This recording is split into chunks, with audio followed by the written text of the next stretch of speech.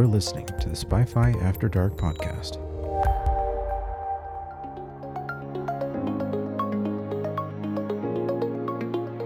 And we're here, Spy-Fi After Dark, Season 3. What's going on, everyone? So, I don't know if you heard, Alex, but there's a global pandemic going on outside. I have. Okay. I was hoping for a more funny reaction, but sorry. It went viral. I'm sorry. Oh. Everyone knows about it. Yeah. I feel like I've heard that joke a nauseating amount of times. Yeah. Seen enough videos.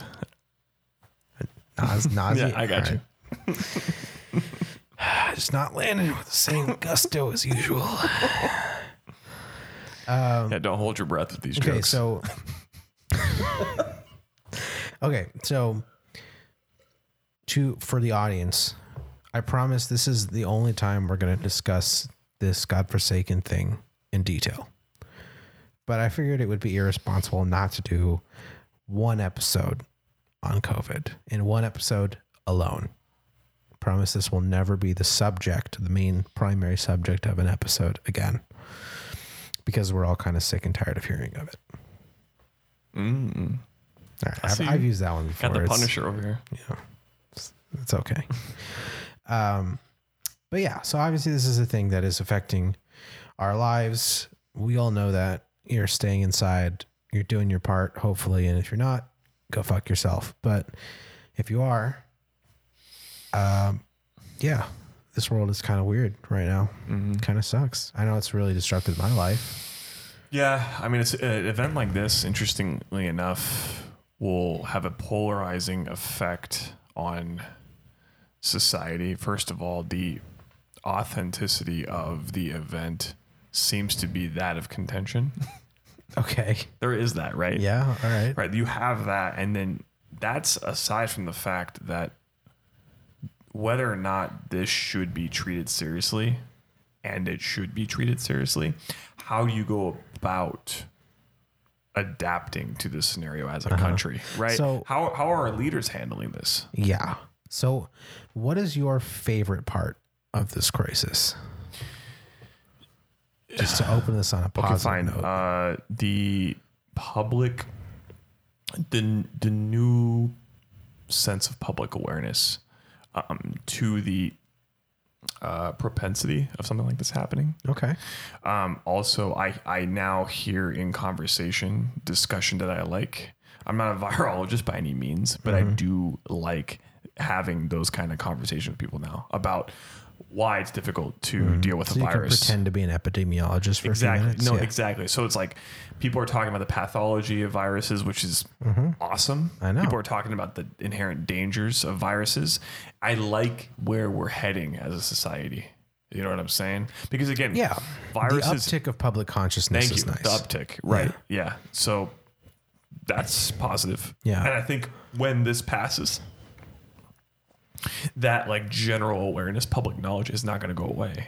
I hope so. Do you know what I'm saying? Yeah. So that's a positive take from this.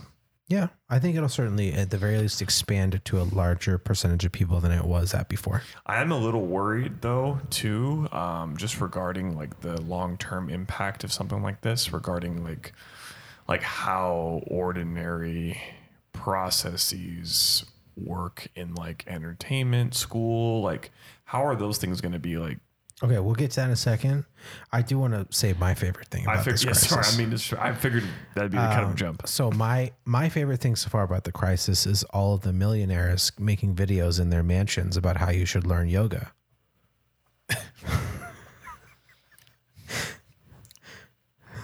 I'm missing any reference here, but it's just a general joke. Yeah.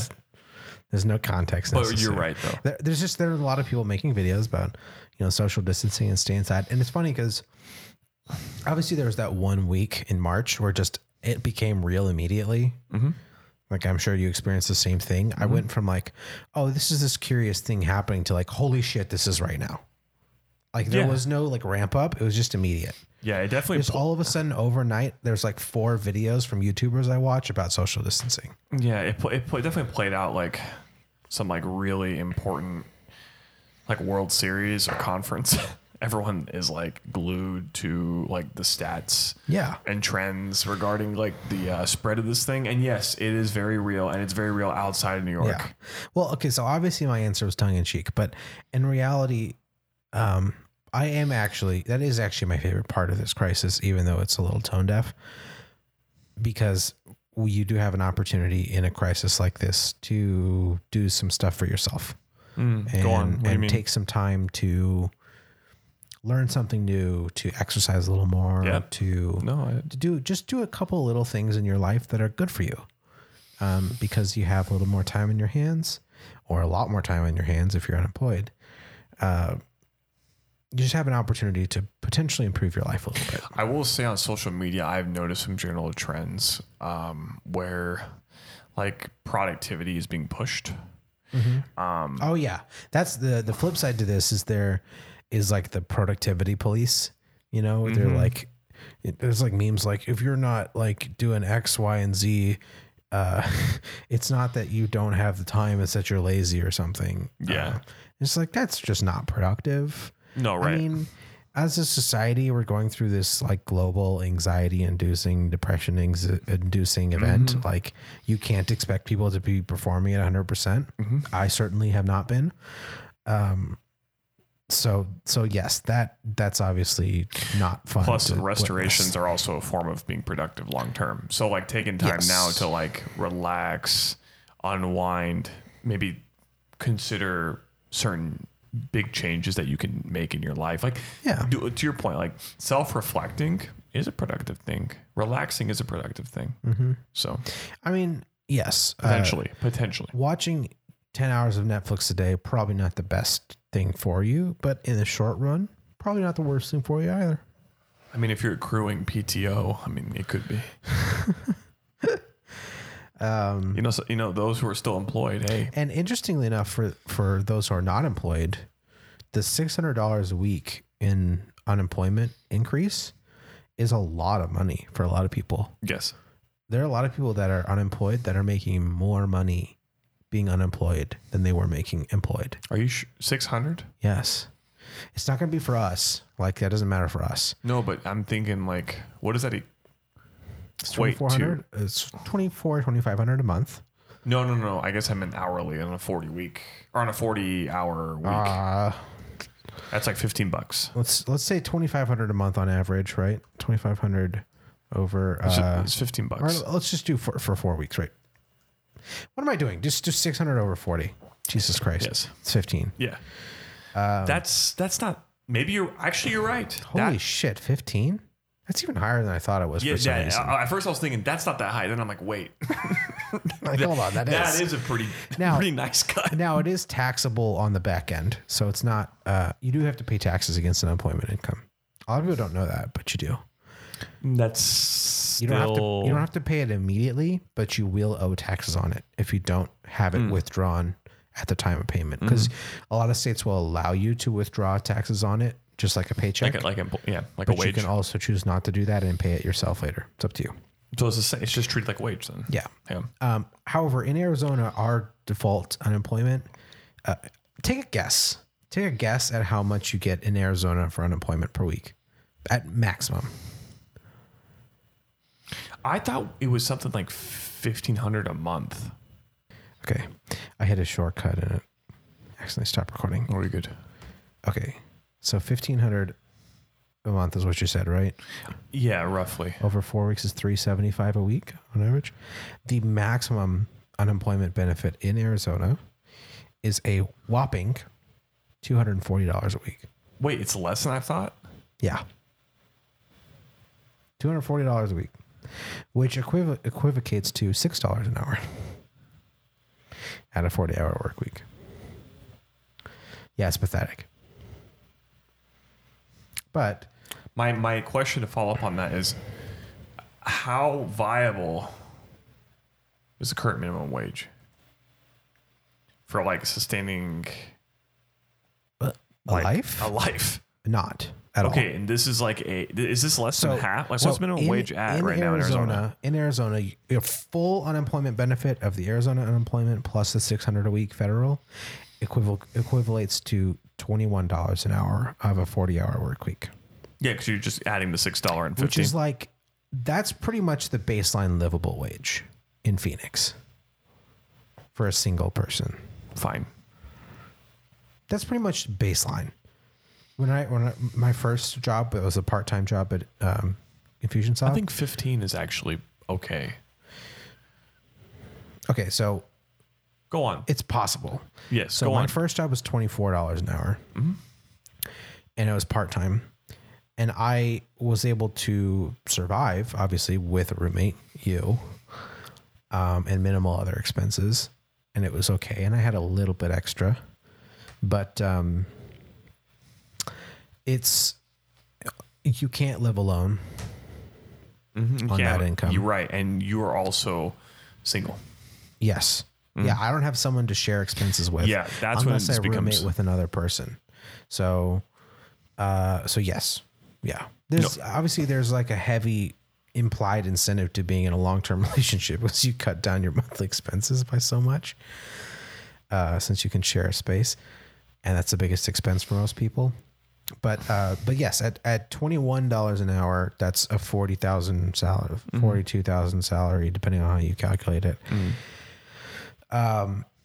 It's livable. You're You not can cruising by do any it. means. You can do it in Phoenix, but you will not have any luxuries, and you will probably need a roommate. It's possible. 15 again is doable. It's going to be tight. You're going to have no luxuries at all. It's going to be tight with roommates. Yes, if you have roommates, it will be tight regardless, and you will have no luxuries. Like you'll get maybe one or two luxuries during the year. The reason why I brought this up is, do we know what the minimum wage is currently? Yes, in Arizona it is $11 or $12 an hour. 12. So unemployment is half. I think it's 11 because we passed a minimum wage increase ballot initiative a couple years back, and it increased year over year. It started by going up to 10, and then it was going up to it's 12. Yeah. Okay. to exactly 50%. I wonder if Yeah. that was the calculation. I wonder where they got it to. It's been this unemployment hasn't changed for a while in Arizona, Oh, okay. as far as I know. Look it up, but Yeah, I don't don't quote think you. it has changed Fair enough. Okay, cool. Okay. in a while. So some cities are a little bit higher, by the way. There's just Arizona in general. And I It's understand 12. that minimum wage is not supposed to be like the minima for baseline for like living. Yeah. Yeah, I understand that. There's a place Yeah. for it. Fine. Well, yeah, it should be, but it's a whole other discussion. So yeah, as far as we went so far off topic from what I wanted to talk about in this first I was half. actually going to disagree with you. I don't think it should be the baseline for. Okay, we'll talk about this for a minute. We'll switch over to the other stuff later. That's fine. Okay. No, I mean, I just like, I'm sorry. things people gotta live, and a lot of people make minimum wage because corporations suck, and frankly, the economy is built to work best for like the top 10% of people, and not just in terms of actual monetary means. And when I'm saying top 10%, I'm including us. Like, I think we're in the strata of top 10% of income. Or let's say top 20% of income. Yeah, I would say top 20%, maybe even a little bit, maybe 30%. But it's like, if you have a white collar job making high 5, low 6 figures, the economy is working really great for you because not only do you have a good income, you also have access to cheap shit. Like, we outsource a ton of stuff to other countries to make it cheaper, and we squeeze workers at the lower level to make going out cheaper, make fast casual cheaper, that kind of stuff. So ultimately, we're kind of the ones seeing most of the benefit, ironically. But people have to work at I'd say those that's not how it levels. works, but yeah. They have to work at those levels. I guess I would. What do you think about having two minimum wages for part-time versus full-time? The only reason why I'm suggesting this, I know it makes no sense at first, but the only reason why I'm suggesting this is because No, I know exactly why you're suggesting it. Because, you know, that's the thing is there's this implication that if you're working part-time, it's like not the same as if it's your full-time. And I think it's unnecessarily vilifying a type of income. I understand, but from like an employer's perspective, besides the fact that employers already are making it very hard for you to work full-time anyway because of healthcare rules. Are you talking about benefits and stuff? Yes. Yeah, like access. Yeah, because if you work full-time for a certain number of months, they have to offer you benefits. Right. But the fact of the matter is that say I'm a college student going to school and I don't have time to work a full-time job. I have 20 hours a week for a part-time job at Starbucks to, and if I'm going to college like that, I'm not just doing that job for some spending money. I'm doing that job maybe to help pay my bills every month. Like I get a certain amount of extra financial aid I can use for some of my living expenses, but I have to pay for the rest of it with a job. Mm-hmm. And besides the fact that even if it was just for like incidental, like fun purchases for me or whatever, why does that matter? Yeah, to an employer, that's all registered as like consequential unreliability on your end. Not from an employer, but like, why does it matter as far as the society is concerned? No, I'm talking about from an employer. So like working part-time, I don't know if you've ever experienced this, but to me, there's always some kind of bad implication towards your employer. Towards your employer? Like your employer receives it. Like your employer doesn't treat you the same as someone who works full-time. Wait. So I receive it or my employer receives it? Sorry. So the employer will treat you, so you receive it. Yeah, you're treated differently because you're part-time. Yes, yeah. I have experienced that. And I feel like when you work part-time in a position, you may give off the impression that your said position is not of priority. It also implies lack of stability. Like for the employer. Like you're not going to have that's an argument that it should be the same. Because if you're already being disrespected by definition, then by also being able to pay you less, that allows them to further discriminate against you. Oh, you're saying in the context of two wages? Yeah. I don't think part-time work is inherently less valuable than full-time work. That's what the argument, at the end of the day, that's what the argument boils down to. If you make that argument. I don't know if you ever thought about it that way, but that's no matter how you go, you end up at that place. You're right. I will say that would part-time be more expensive? Like having more people on your payroll, administrative wise. It's clearly not expensive enough for companies to not do it. Right, and to because most of those and to dodge benefits and stuff like this, exactly. right? By having more people, low-level service benefits do it anyway. They have more staff that are part-time, and then these people work 3 jobs instead of just having one full-time job. They work 2 or 3 part-time instead. But yeah, I mean, like the fact of the matter is, people do have to work at that level, and they have to make enough money to live. Like they have to. It's not just a moral thing. It's like if they can't live properly, that doesn't do anyone else a service. Like it's not helping us. Like I'm not better off if my barista doesn't make enough money to pay their bills. You know? In the short run, maybe it makes my coffee 25 cents cheaper. But I mean, come on. Like, it's not a considerable difference. I don't know. It's kind of a reductionist way of looking at it, but no, I understand. I mean, you're right. There's plenty of like leeway for massive companies to just spend more on their employees. Mm-hmm. Well, and it's also just are companies really operationally working on such a tight budget? No, they're not. That's the real question. Some places are, but not these kinds of places. And And the fact of the matter is, it's not even a moral question. And another question I have for you is like regarding employment, how much contribution to employment across, let's just say, the United States is coming from massive corporations? Like you know what I'm saying? That's a good question. It's a large number. I'm sure because they're massive corporations, but I'm curious what it is. And the problem is, like, the definition of small businesses Like changes Walmart, considerably. for instance. You know what I mean?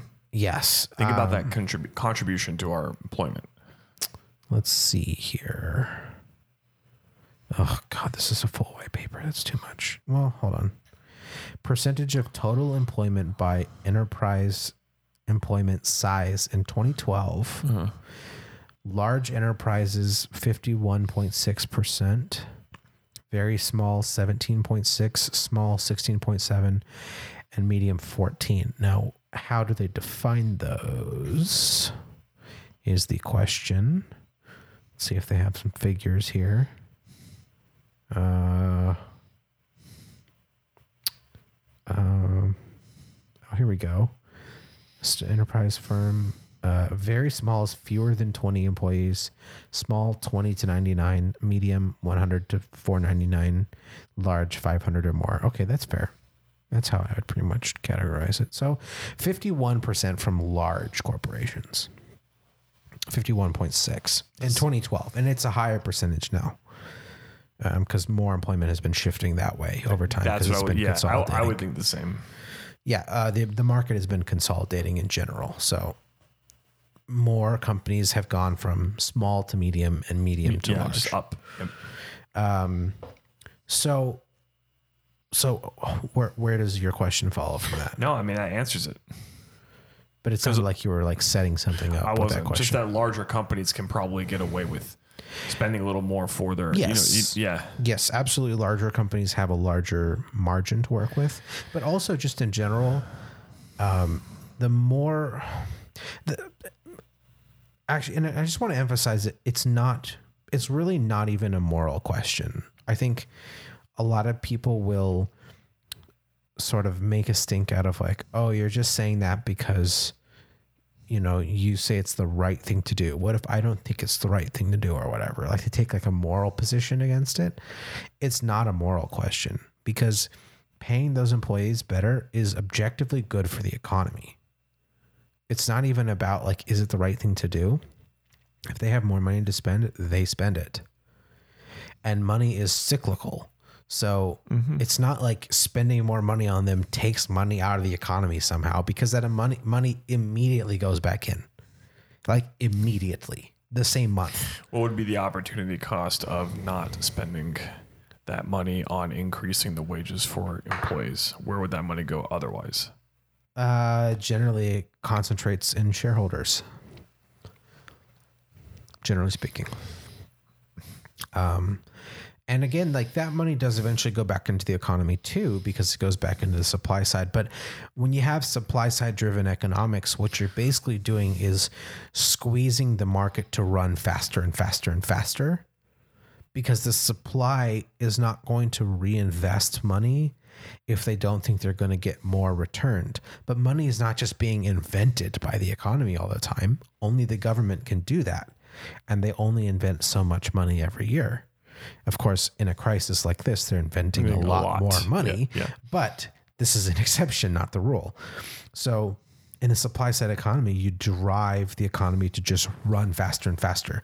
You drive people to run leaner and leaner. You drive organizations to run leaner and leaner. So a big reason why a recession right now is so bad is because when you have an economy that is so supply side oriented, there is no safety involved. It's like when you're riding a bicycle at an incredibly fast speed and you immediately slam on the brakes. You're going to fall. Like you're going to wobble and fall quickly because the speed is what's keeping you going. Mm-hmm. And as soon as the speed slows down, you fall over. So we have been running a supply side driven economy for 40 to 50 years. Increasingly so year over year. And eventually it can't last forever. Like by definition, but like structurally, it cannot last forever. At some point it has to give, because you cannot have increasing profits year over year forever. You just can't without inventing money to add to the economy. Mm-hmm. You can only get so lean. And right now, most people, before this crisis happened, didn't have enough money to cover a $400 expense. Like 60, 70% of the country doesn't have enough. Yeah, $500, something like that. Yeah, they don't have enough money to cover insane. A $400, $500 expense that comes out of nowhere. So when you run people lean like that for so long, it just eventually doesn't work. And so if you shift money towards the demand side, you pay a larger percentage of corporate income to employees, then they're able to build security for themselves personally. They spend more money, which is good for the economy. It keeps money circulating. Again, the key is you want to keep money circulating. As long as it's circulating, you're good. Mm-hmm. As soon as it stops circulating, that's when you have problems. Right. And then on top of that, you can actually diversify the supply side. That's the other benefit is if people are experiencing good incomes long enough, they start becoming investors. And right now the stat is like, I don't remember the exact stat, but it is 90% of the stock market is owned by like 8% of the population. So that ratio would change in a demand-centered economy because if more people have enough income to have extra income, they buy in and they become investors. So now all of a sudden they are taking part in the supply side too. And that's a more stable and healthy economy for the long term. So that's the main reason for a higher minimum wage.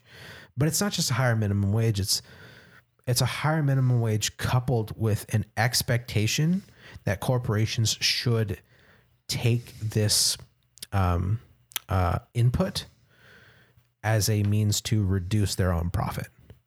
That's the key, is you have to cut down corporate profit and transfer it to employees.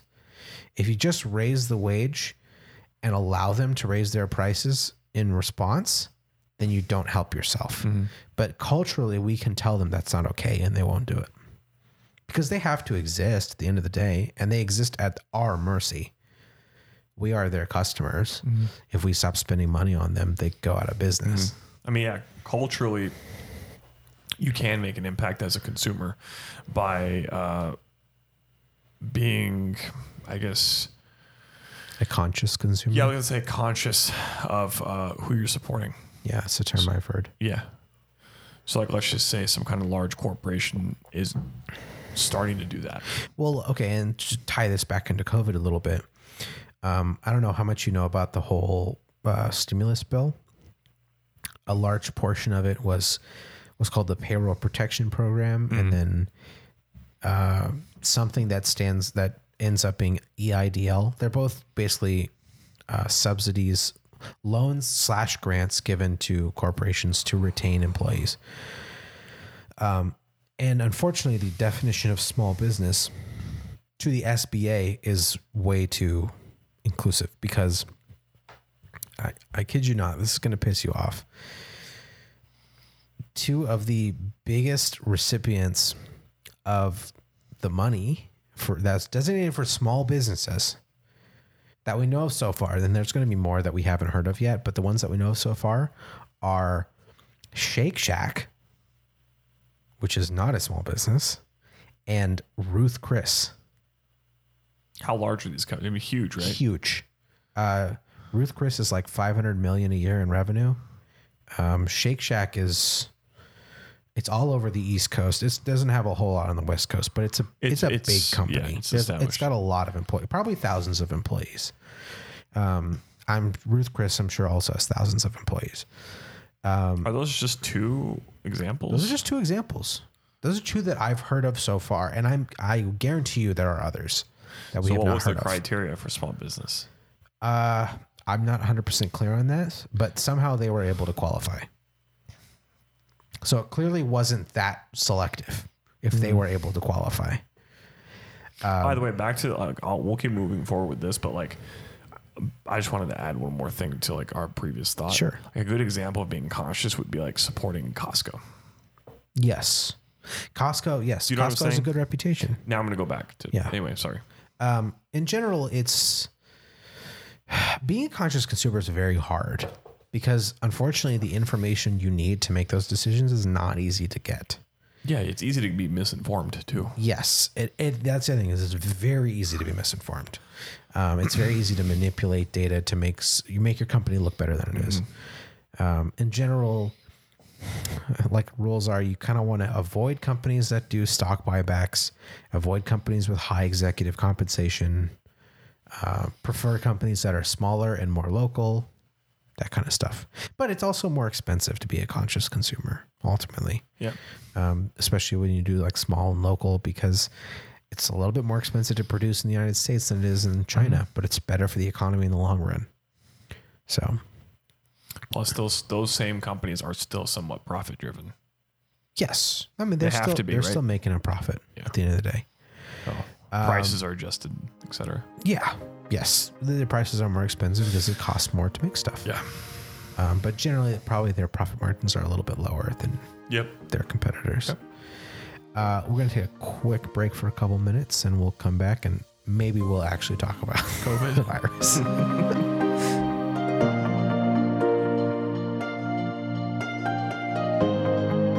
Hey there, podcast listeners. This podcast is proudly sponsored by me. That's right, me. I'm here to tell you about a project I've been working on called the Iowa Maucus. It's a democracy technology project with an accompanying live stream that will be happening sometime in June. Basically, a friend and I are building a real caucus software. This project is based on the now famous debacle that's known as the 2020 Iowa Democratic Caucus, when the Iowa Democratic Party utilized a new technology for the first time in running its caucus. Except the technology kind of failed really bad. The thing is, the software that you'd use to run a caucus is not actually that complicated. And so my friend and I wanted to basically just build it. And we're going to run a live stream mock caucus or Maucus to prove that it works. Head on over to iowamaucus.com because I know you want to learn more about it. Sign up for email updates. We'll keep you updated along the way. I promise we'll use your email very responsibly, more responsibly than pretty much everyone else in politics. And we are going to need a few volunteers to actually make the Maucus happen. It's a really, really small commitment of time, but we do need people to fill the spots for the live stream. So once again, head on over to iowamaucus.com, sign up for updates, sign up to be a part of the caucus if you want to be a part of it. Like I said, it's a small commitment. We're talking 5 to 10 minutes of your day. Anyways, that is it for me. Let's get back to the episode.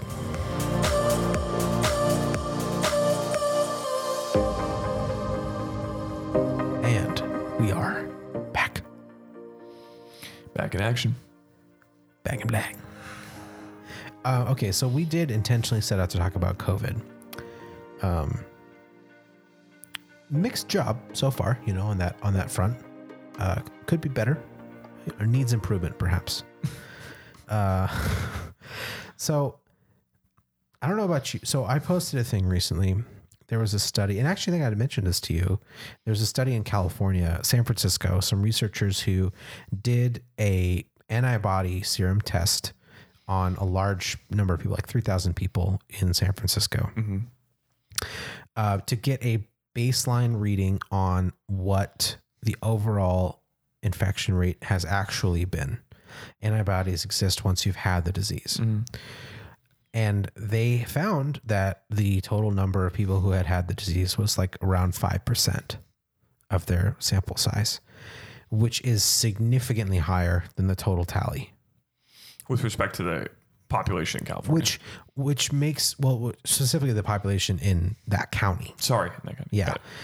Which makes complete sense, right? Because you're not going to get tested unless you have symptoms.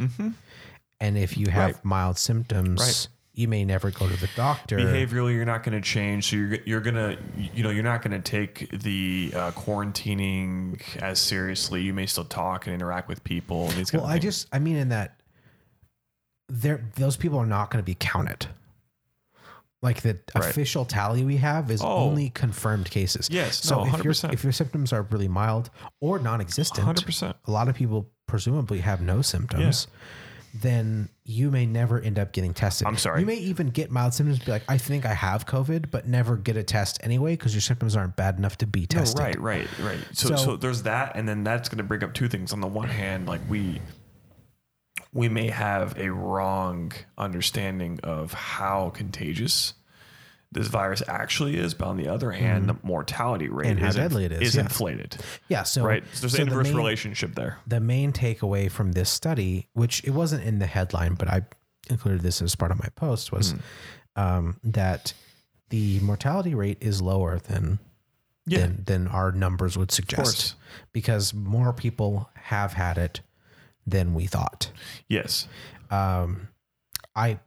Based on the numbers here, were saying that there are anywhere, like their study numbers show that there are 50 to 80 times more people infected than we think, That's incredible. which is insane, right? Yeah.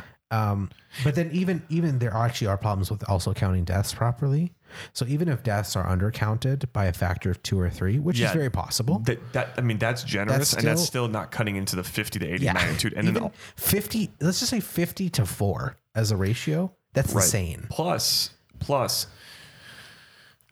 this study, just general kits available for testing things like this are all symptomatic of the known outbreak of COVID and the like the awareness we have now. This could have actually been here previously. Right. There are theories that it was. Yeah. I mean, if you have There are theories that, because the thing is, China has also backdated its estimate of when the disease started several times. So there are theories that the disease actually first was seen in humans in fall of 2019. Right. Like October, September. Right. And migrated and existed in their population for a while before enough serious cases were identified without a cause and then attributed to a new disease and found that it could have spread far enough to, particularly in California, where there's a lot of traffic from Asia. There's a lot of travel coming in and out from China, to San Francisco, Seattle, and other West Coast cities, because they like living there and they come visit there all the time.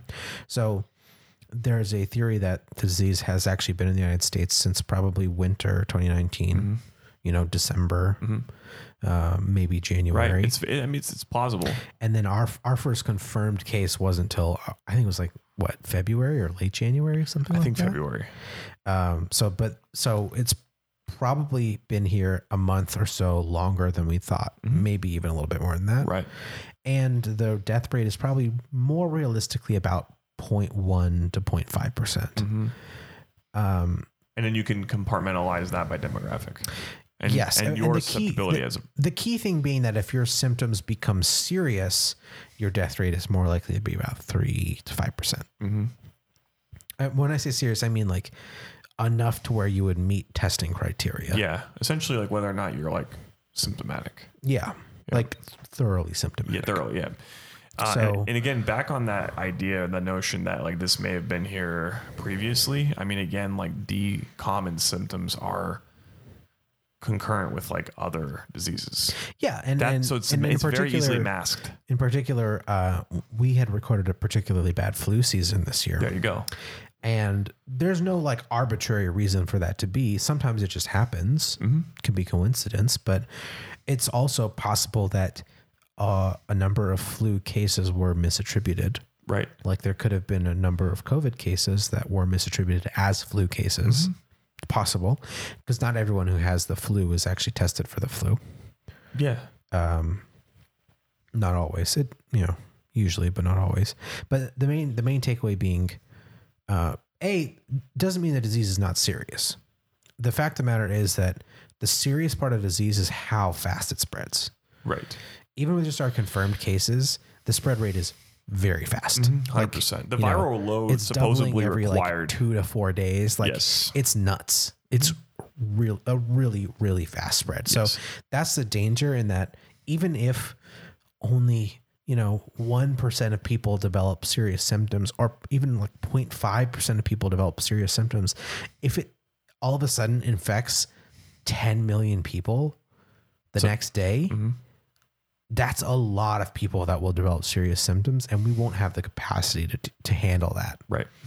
So that's the reason why social distancing is important. Super important. Because we have to reduce the speed of the spread long enough for us to develop effective therapies and ways to triage the disease without filling up emergency rooms. And you have to engage in a quarantining like a regimen for quite some time because of the incubation. So you can actually get like a fair and real understanding of the status of the United States. And obviously the other dangerous part of this disease is the incubation can be very long. Extremely long. It So can for be, instance, if you're up to 2 weeks, if you're seeing you spikes, can spread without symptoms, if you're seeing spikes, for instance, like on TV, that could be symptomatic of days, even a week and a half. That spike is 5 to 10 days delayed. Right. Exactly. And with a doubling rate of like 2 to 4 days, that's a 10-day delayed spike. It includes 4 doublings, which is insane.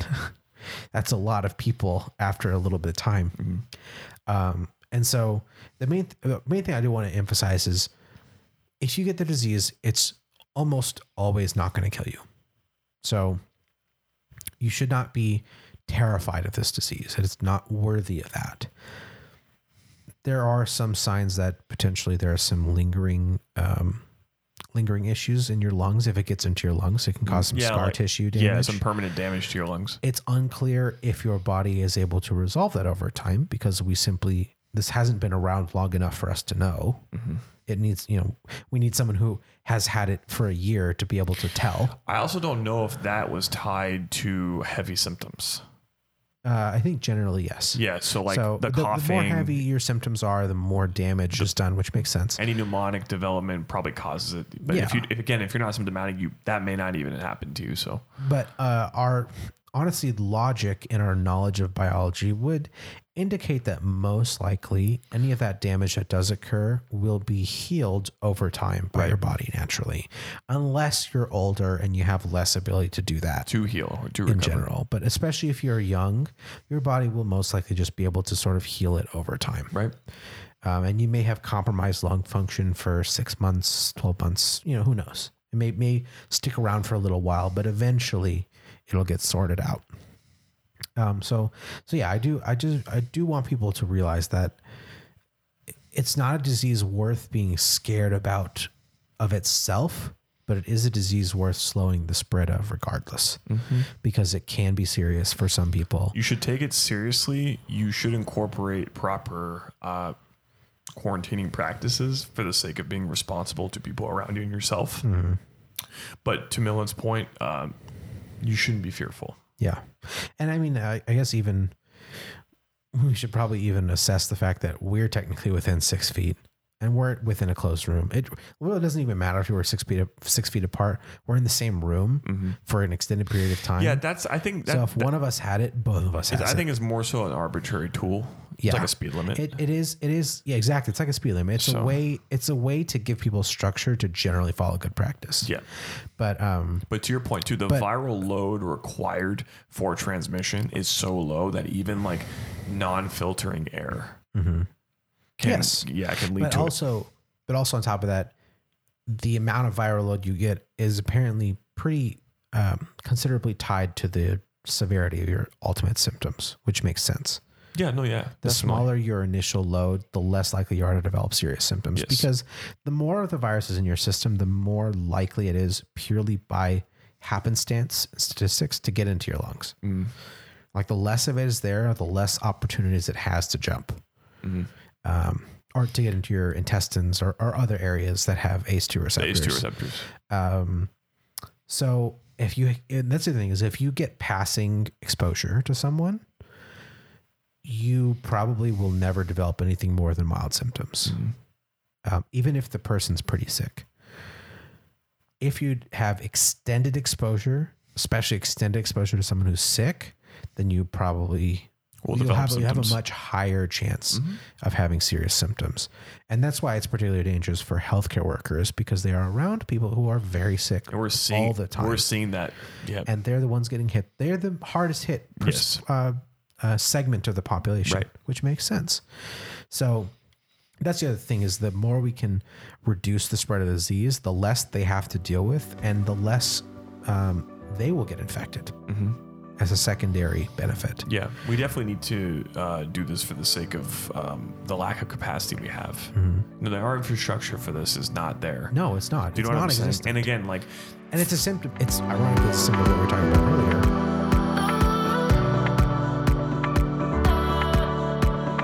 Hey there, podcast listeners. This is Milan Singh, host of Spy-Fi After Dark. I'm here to just please ask you to rate and or subscribe on whatever platform you might be listening on. It really makes a really big difference to us, and it makes us feel really good about ourselves, so you really should just do it for that reason alone, honestly. But seriously, it boosts our organic search rankings and makes it easier for people to find the podcast. And so it would really help us out a lot if you could shoot us a rating, subscription, whatever's applicable on whatever platform you might be listening on. Anyways, that's it for me. Let's get back to the episode.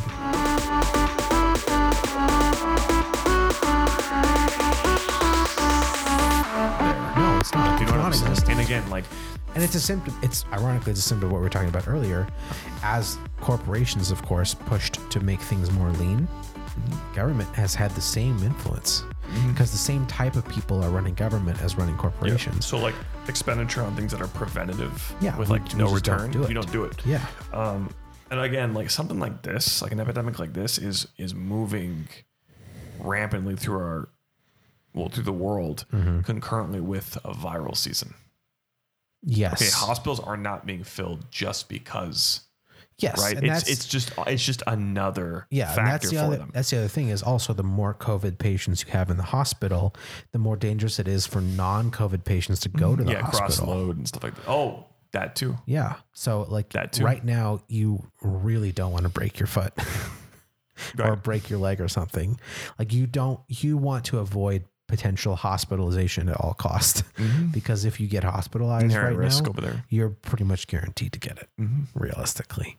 Like it's a very high chance of getting cross-contaminated How somewhere. embarrassing is it as a nation to have like issues with It's medical so support? embarrassing. Yeah. And I mean, the whole thing with Trump disbanding the pandemic team, that's just sort of emblematic of the problem. But in reality, these problems probably predated his presidency. Like, there's no way he caused all of this in 3 years. The lack of infrastructure, it's not just at a government level. Hospitals don't have it either.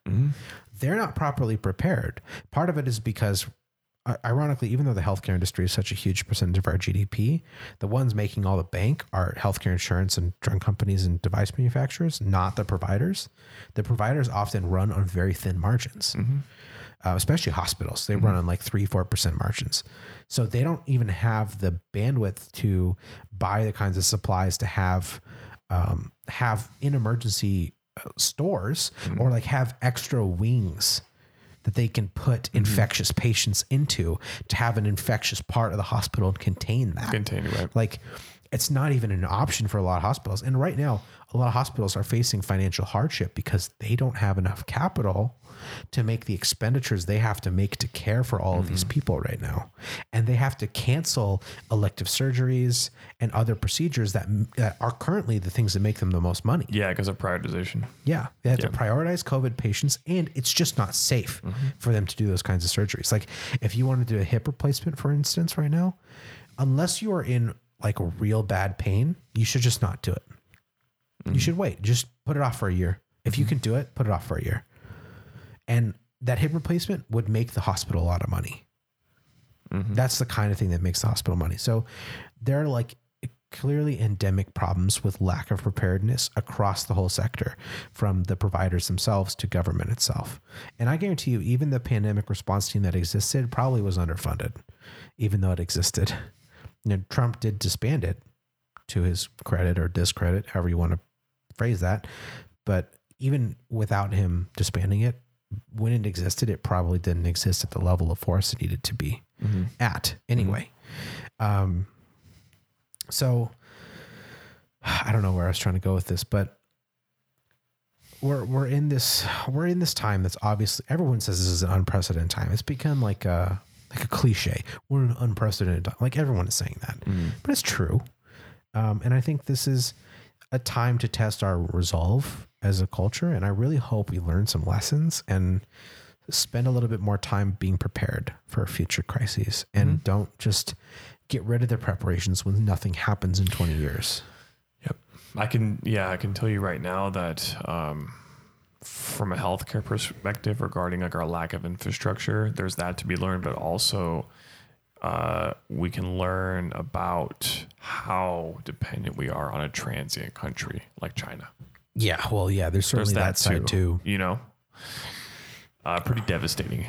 Yeah, I really hope we can learn a lesson of diversifying our supply chains. Yeah, maybe bringing some back here or just diversifying it. Yeah, I mean, obviously, I'd love to see us bring stuff back here. I think in a perfect world, right? There's a lot of opportunity for building highly automated and highly efficient manufacturing industry. We in have the a United lot States. of resources here still. We do, yeah, like absolutely. A lot. So there's plenty of land, plenty of space, plenty of labor, and plenty of expertise to make all that happen. But even if we don't do that, even if we just diversify it and do more from like Indonesia and Mexico and Peru our neighbors in and Mexico, like Eastern Europe and other like cheaper places, that's fine too. I mean, it's still better at the end of the day. So yeah, how do you want to wrap? Well, let's see. We have maybe 5 minutes left here. Maybe actually no, we have a little bit more than that. 10 minutes. Okay. Any other thoughts on this? That's pretty much it from me. I mean, just doing the best I can right now. How are you personally adapting? Well, regarding my current routine, it's more or less the same. I'm working from home. That's nice. I'm starting to kind of develop a more flexible schedule for myself. Yeah. And by the way, we're going to talk about that in episode 2. That's right. Yeah. Okay. Awesome. So yeah, I have that going on. Thankfully, I still have my job. You know, markets like hospitality, food, like things like, I mean, they got hit really hard. I'm actually in the healthcare field. So like certain divisions of my company have actually been doing okay and are contributing to this. Although you're in devices, so actually you're probably going to take a hit too. Yes. My specific division has taken a hit. Yeah. Yeah. But, I'm still employed, thankfully. Regarding like hobbies, like I'm still exercising, doing things at home. It's okay for now. I anticipate like some problems later. You know, I'm someone that really enjoys being out, being with friends, like being active. I feel like I'm going to hit that if this persists. You know, I'm going to hit that state of depression. We're going to find out if you're truly an extrovert or just an extroverted introvert. Yeah. This quarantine life, like so far, is okay, but I feel like I'm going to suffer from a pretty hard hangover soon. Yeah. I've also been working from home. I thankfully will most likely keep my job through this crisis, even though I work for a hotel company, because I'm in software and they're not going to cut us. If they're going to cut anywhere, it's going to be somewhere else. We haven't seen any cuts at our company yet. Okay. And there's no plans for them at the moment. I think, according to my CEO, we have more cash than most of our competitors, and we don't own many properties. A lot of our competitors own their properties. A lot better. We're franchised, so we're in a good position. But yeah, I mean, I think the first like 2 weeks were cool, and then the next few weeks were kind of bad. And I was very much feeling withdrawal from like, you know, I want to see people. I want to like go out. You know, I can't do a lot of the social activities I was doing. Right. And I'm missing out on a lot of that stuff, which is sad. And there was like a grieving period. I have more raw time, but I feel like I'm filling my day with more stressors, like being glued to my phone and things like this. Yeah. Like I never was like this. You know what I mean? Yeah, I feel similarly. I definitely have some bright spots. And there's obviously, like I had mentioned at the beginning, there's people who are talking about, you know, you should use the time to learn a new skill. You know, and you should. Like, it's not that that's bad advice. It's just a little tone deaf sometimes. There's some highlights for me. I've been cooking more, which is great. Oh yeah. I really enjoy cooking, and since I have the time for it, I can really get into it, and it's really satisfying. I have actually started doing yoga too. Oh, awesome. And I started bullet journaling, which is sort of a new productivity management What do you system bullet for journal? me. Oh, okay.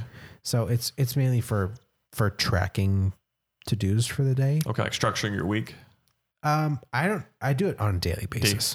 Cool. But it's also, you have like multiple levels. So like a daily basis is like the workhorse of what you do, but you also have a monthly basis, and then you have the future log for the future. Awesome. So if you're like, oh, I got to do this thing in May or whatever, you can just stick it down in there so you don't forget. I also use it as a habit tracker, a sleep tracker, a couple of little miscellaneous things. Awesome. And the beauty of bullet journaling is, since it's on paper, it's fully customizable. You can just add whatever you want to it. So if I find something else I want to track, I can just add it in there, or I can start writing in journal entries and stuff. Like, sure. It's really up to you. like that. It's up to you.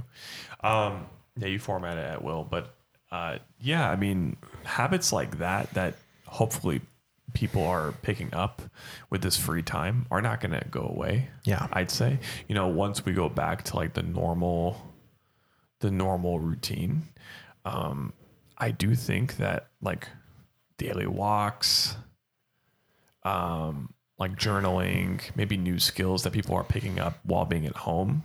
Yeah. Those are going to now be incorporated into people's lives. I really hope so. You know what I'm saying? Yeah. So that's, I'm hopeful for that. There's definitely a few bright spots for me that I think are going to stay. The flip side being, there's a lot of other things I want to do, and I do have more time on my hands, and realistically, I have enough time to do a lot of these things, but I haven't, because like Same. most people, like I'm anxious, I'm depressed, like we're all human. Like I have like an internal productive police that keeps like banging on my door too. I know, right? And then you feel bad when you don't fulfill it, and it just makes it worse. Of course. I'm getting like 8 hours of sleep though. I can't complain. You know me. Yeah. That's not normal. No, not at Little all. things like that though, I'm capitalizing on. It's like 50% more than usual. Yeah. And it's 100% more than previous. Yeah. Yeah. Yeah. So- Well, we know that's not reproducible. Yeah, I know. That was a short-term thing you could do in your early 20s. Yeah, no, I'm at like, I'm probably about 8 hours a day on average, 8 to 9, which is honestly pretty normal for me. It's maybe a little bit more than usual, not much more.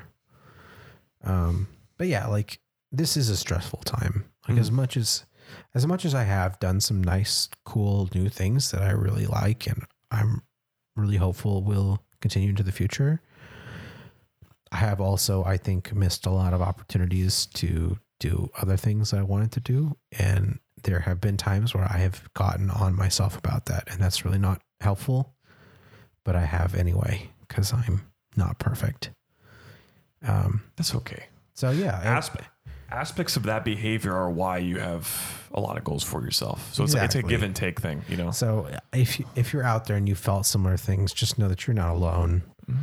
Like, I understand there's an expectation that you should use all this time to your betterment, whether that's coming from yourself or from external sources or both. Mm-hmm. For me, it's primarily coming from myself. But you're not going to be perfect. The only person who can really cripple you for any sense of inadequacy is yourself. Yes. Ultimately, yes. It comes ultimately. down to your own perception of yourself and your own expectations of yourself. Yeah. So I'm not going to tell you to lower your expectations of yourself, because that sounds weird. And you don't necessarily need to, but just you can be a little more forgiving. There's just a balance, because like urgency can come from wanting more and not necessarily being comfortable. But at the same time, like if you're appreciative of what you have and who you are and just life in general, you're less likely to burn out, Yes. like prematurely too. Yeah. So And if you have a day where you just like watch Netflix all day, so be it. yeah, it's a reset day. It happens. I've had a few of those. Yeah. I'm becoming more forgiving with things like that too. Yeah. So So yeah, Tiger King. I haven't watched it. Oh, I don't plan on watching it, honestly. fair enough. It's one of those things, like I look at it like when I do something like Netflix, it's like spending brain cells, you know? Mm-hmm. And do I really want to spend it on watching hillbillies be hillbillies? In this With case, big yes. cats? And this coming from me. I don't watch TV. Yeah, Go watch honestly, it. coming from you, like that's like the biggest endorsement so far that I've gotten. I've heard like you should watch it from several people, and But of course that didn't many matter. celebrities. But Right. it didn't matter, Right. But like coming from you, like that's really actually the doesn't matter. most meaningful. It's the most meaningful endorsement. I'm still probably not going to do it though. And on that note, we will catch you all in the But yeah, be nice to yourself. Enjoy the time you've got. If you live with your family, enjoy your family. If you live on your own, try to get better at enjoying yourself. Yeah. I know I'm not always 100% perfect on that. But yeah, it's not going to be that bad. We're all going to be okay. We'll get through it. Some people are going to be hurt, but chances are it won't be you. You kind of just got to truck on knowing that in a time like this. So we will catch you next time. Take care.